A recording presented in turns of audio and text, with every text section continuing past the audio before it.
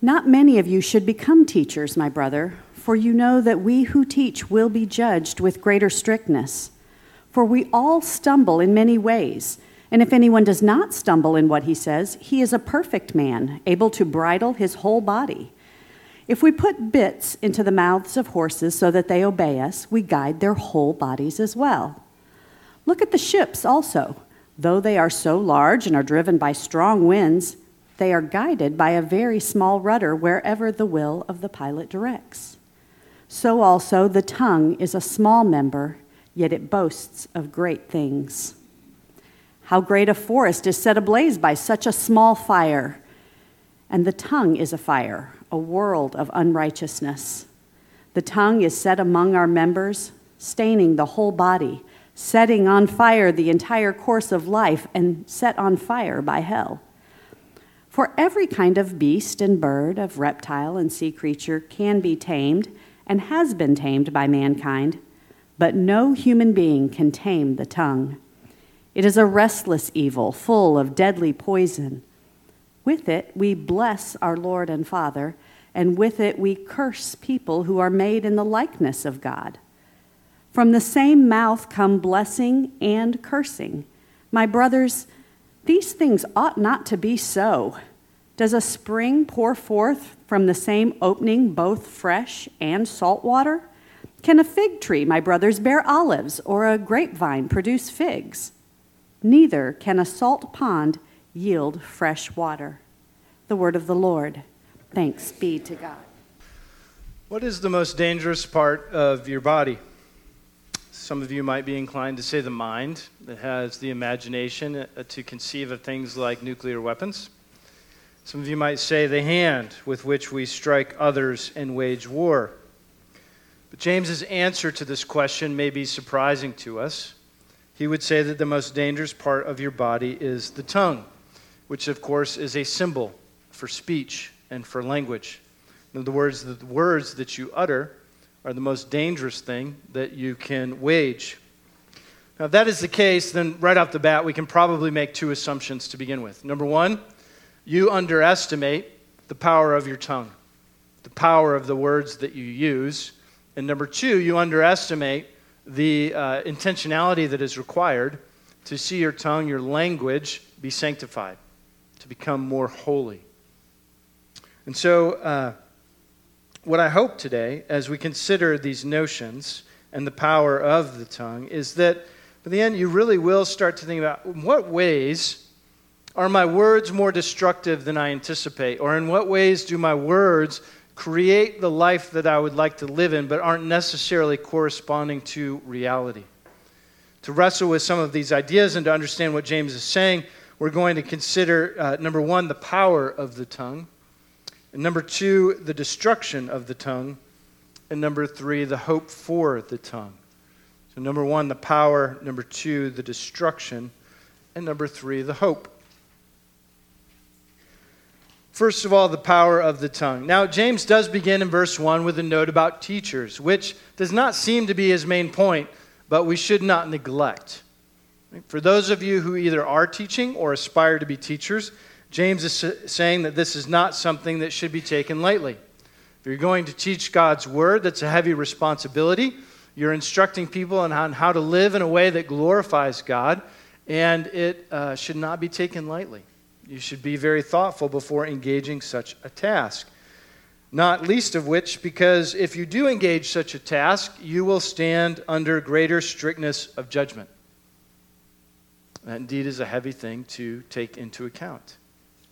Now, indeed, I think Ricky makes a very good point in that in many ways all of us are teachers, but James is speaking particularly to the teachers in the church, and if you happen to be one of those teachers, right, I encourage you to be thoughtful about what you're engaging in, to realize that you will be held to greater strictness and judgment. If you're teaching a young class and you don't do very much preparation and you run in and kind of wing it, you might want to think twice about it, because Jesus may have a few words to share with you when you see him about not taking that as seriously as you ought to have taken it, and the strictness of judgment. Now, for those of you who aren't teachers, you may want to take a moment to say thank you.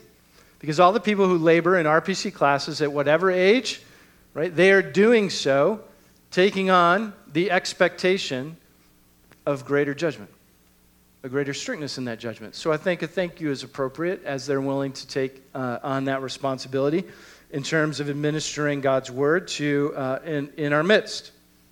Now, as I said, we don't want to neglect that point, but James really doesn't camp out here. It seems to be a launching point.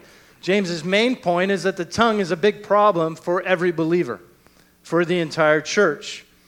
And the tongue is a big problem, according to James, because the tongue is very powerful. He begins in verse 2, and in verse 2 he speaks with some exaggeration.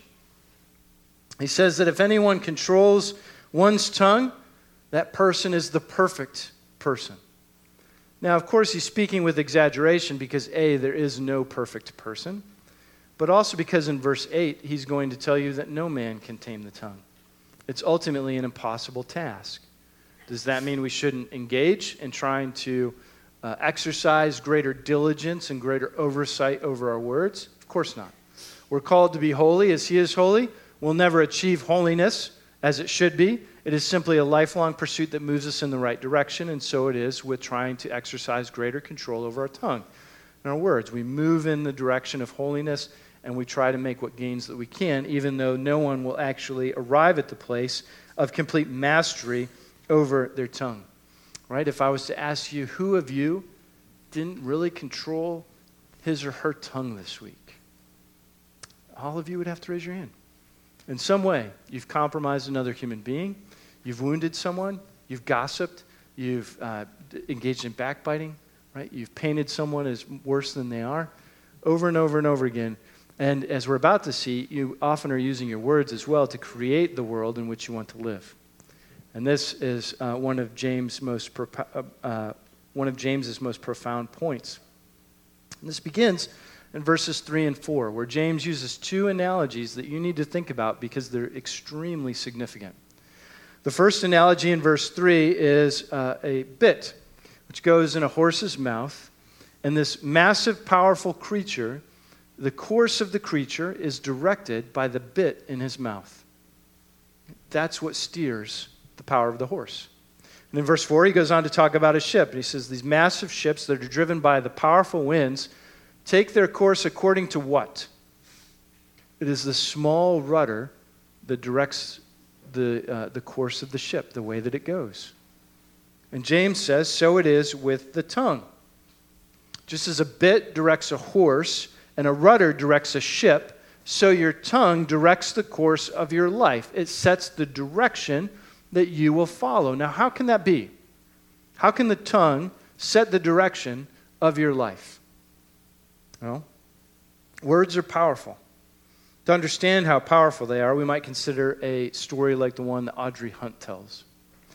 Audrey is a musician and a teacher. In the 1970s, she took her first teaching role at Moore Park College in California at a community college and was investing in the students there, teaching various courses in music and music theory. Audrey was passionate about her job, and it was in one of her early semesters that a young man walked in, and she describes him as the picture of despair. A cloud of depression hung over this boy in ways that she had not seen before, and in many ways in ways that she would not see since. And she makes a distinction that, often you'll see a child engage in some level of self-pity in order to get attention. But then there's another kind of child that really struggles with significant depression. And Audrey Hunt said, Edward, the name of this boy, was this latter child. He carried a sense of complete hopelessness. He was downcast in class. He did not participate. He did not answer questions. He did not hand in his homework. And as the semester wore on, he was not doing well. But Audrey had something of a heart for Edward. And so she often saw Edward sitting on the quad, on the grass, eating his lunch, staring off into space, seeming quite blank. And so she began occasionally to sit down and eat her lunch and try to strike up a conversation. Edward was very reluctant. For some time, his only response would be a nod of the head or a shake of the head. He really didn't communicate in words. Audrey kept at it, and they began to have small conversations, and she began to see his grades in her class improve somewhat, but not dramatically.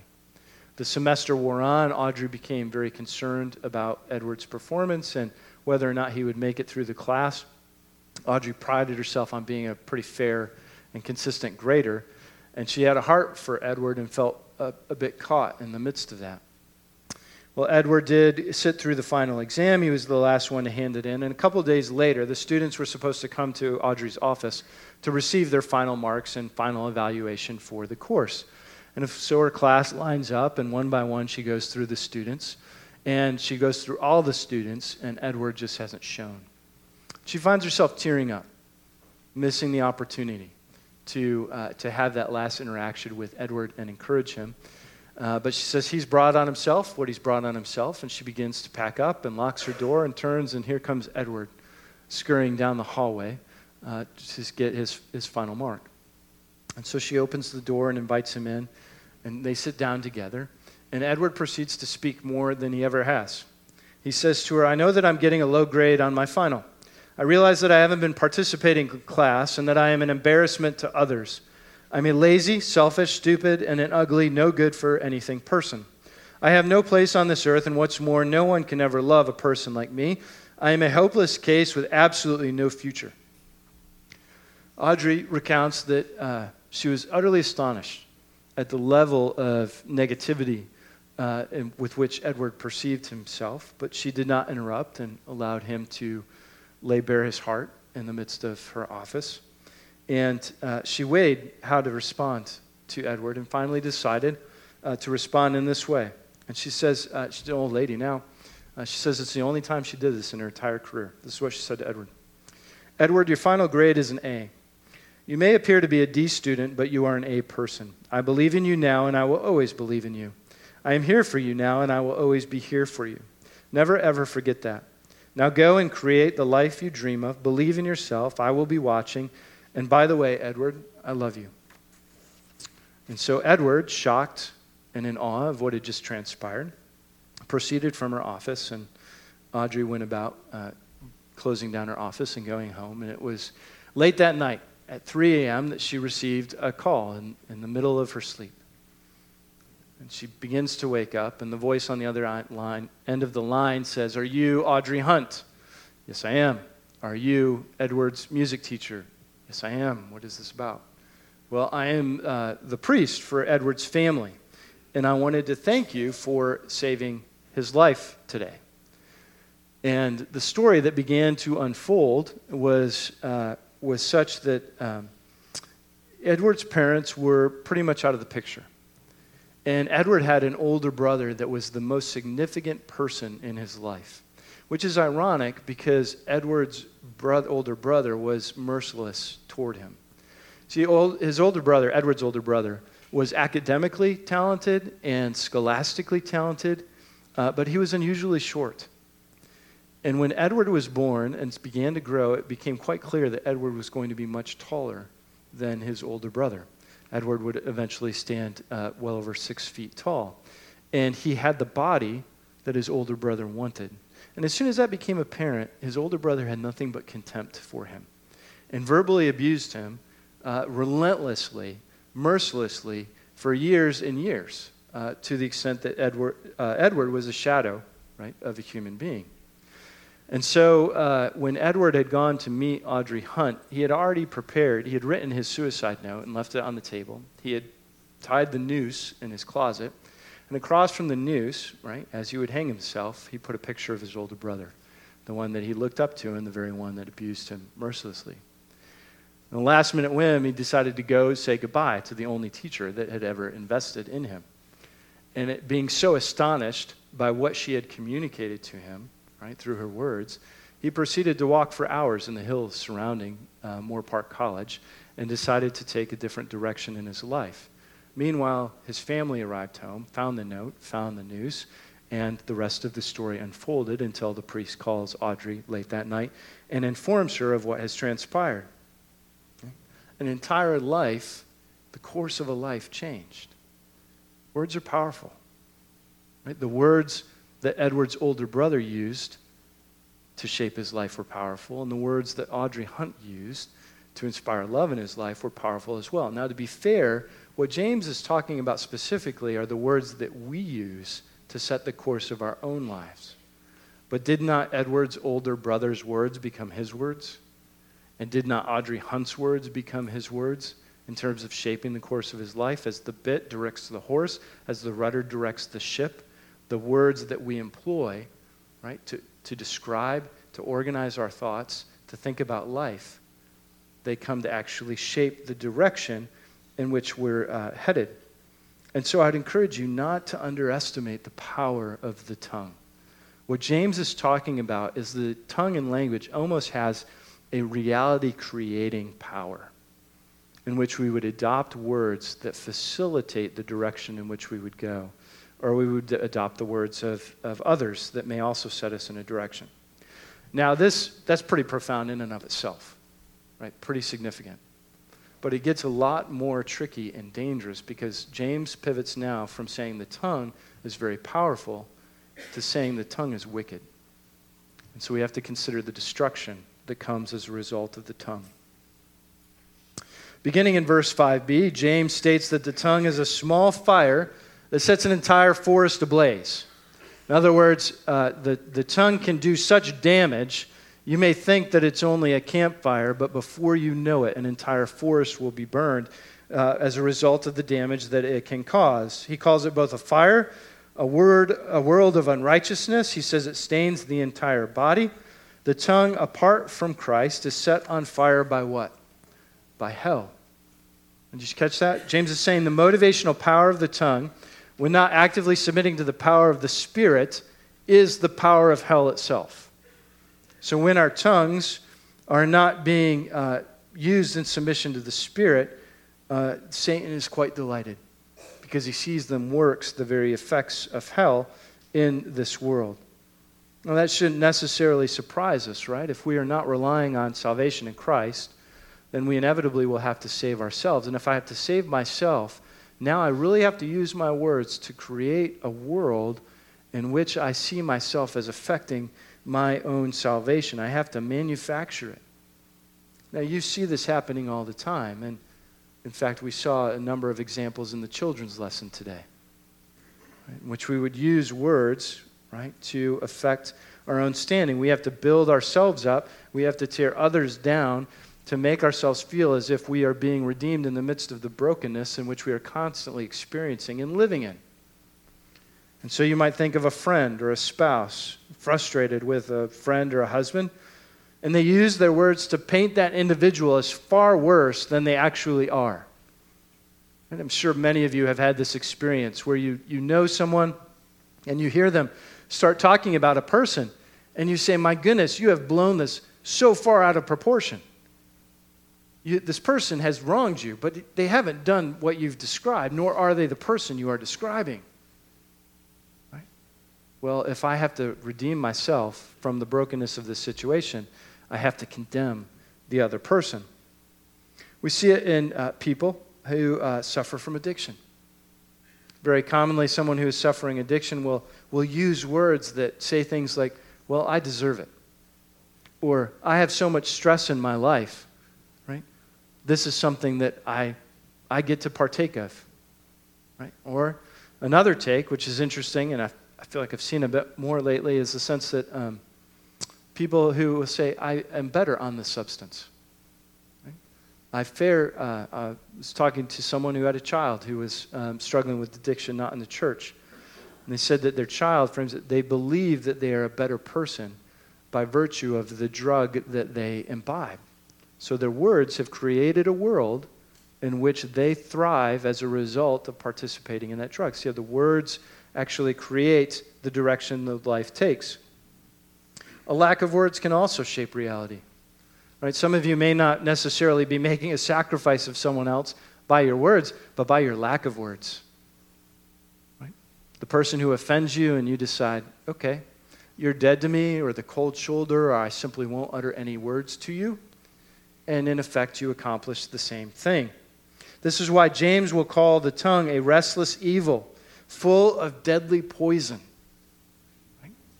Now you need to, if we're going to be serious about the tongue and the destruction it can cause, we have to start thinking, if James is calling, but through inspiration of the Holy Spirit, is calling my tongue a restless evil, full of deadly poison, then I grossly underestimate the damage that my tongue can do, and grossly underestimate how I need to be intentional to make sure my words are giving life rather than compromising others. You see, as we tried to point out in the children's lesson today, if you believe that ultimately, if you pull away from Jesus' salvation, you still live in brokenness, and you're still going to have to save yourself from that brokenness, and deep down you know that brokenness requires payment. And if you're not willing to rely upon and trust in Jesus' payment, then you're going to have to make payment. And payment is always sacrifice. So to the degree that you want to save yourself, you better believe you will be sacrificing people around you. That is your only option to try to manufacture salvation in this world. And frankly, this should not surprise us. Did not Jesus tell us that what comes out of our mouths reveals what is in our heart?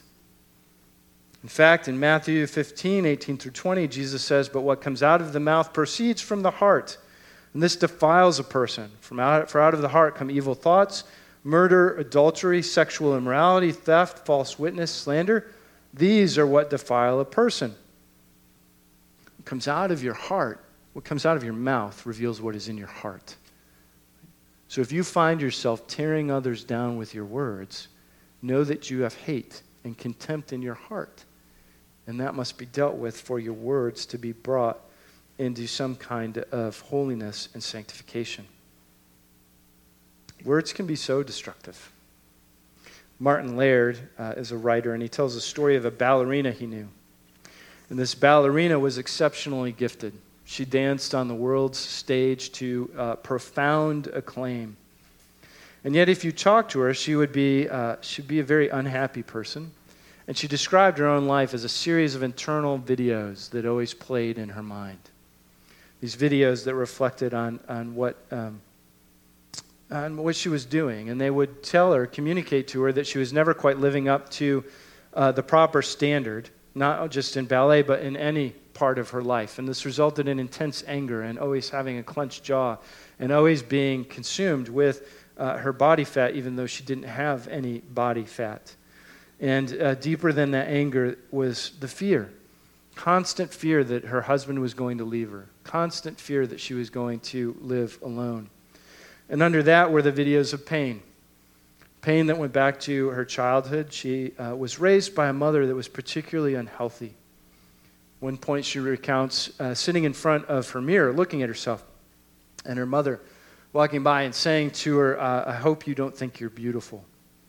And she was, of course, dazzlingly beautiful in every aspect of her life and career.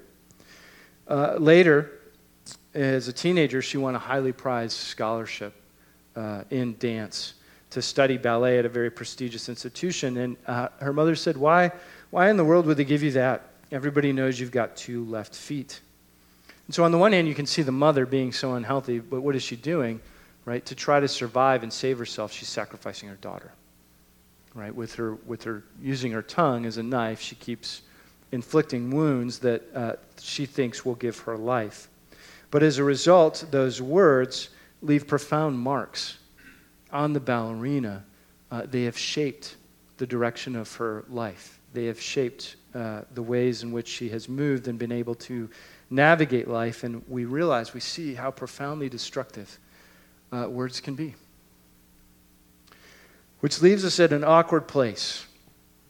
If the tongue is remarkably powerful, even though we underestimate it, and if the tongue is remarkably destructive, even though we underestimate it, what hope is there for the tongue? What hope is there for language as a believer in Christ? Now, this week, just to be fair, it's a bit of a cliffhanger, right? In the sense that James really begins his answer in the next part of the passage. And it was too much to cover in 1 week, so we're kind of setting it up. And next week, the answer that James is going to give, and you say, what hope is there for the tongue? Can this be redeemed? James will say, yes, the answer is wisdom from above. Now, we'll see more of what wisdom from above is next week, but James has already hinted at it for us. We've already seen James talk about such wisdom in James 1:19, in which he has encouraged the church to be quick to hear and slow to speak. Now, if you were here, you might remember that we noted that James isn't simply talking about conversational manners. James is saying that we should be quick to hear the word, and we should be slow to speak our own words in place of the word. And so we say, okay, I want to get serious about my tongue being sanctified. I really would like it not to be yielding destruction. And so that means that, well, on the one hand, I can at least be more serious about being quick to hear the word, which means I'm spending more time in the word. So much time in the word, in fact, that the words of the word become my words. So that when I'm slow to speak my own words, what I'm actually speaking are the words of God to an individual. And what greater gift could you give than to recite and to rehearse the words of God toward another who needs some words? Now, if that's the case, if suddenly I'm called to spend more time hearing the word and being slow to speak my own words, right? If you put 2 and 2 together, that equals you being more quiet. Right? I think in many ways, for all of us, we speak too much. We speak too quickly. We offer words that we feel something needs to be said, and we might fare better, and the people we're speaking to might fare better if instead we pause and say, have I really heard God's word on whatever issue is at hand? Am I speaking God's word regarding whatever issue is at hand? Or am I just handing out drivel and nonsense that makes me feel good and makes me feel important because I have something to say in a given moment?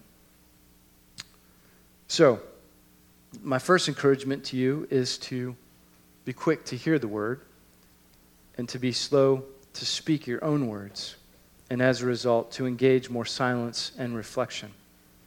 But we might also ask, what does it look like? What does it sound like when we actually engage our tongue and our language for the good of the body? Well, Paul answers this when he writes to the church in Ephesus in chapter 4, verse 29. Paul writes to the church, "Let no corrupting talk come out of your mouths, but only such as is good for building up, as fits the occasion, that it may give grace to those who hear." So this is my encouragement as we begin to think about the hope for our tongue and we begin to labor at greater sanctification of our tongue. Right?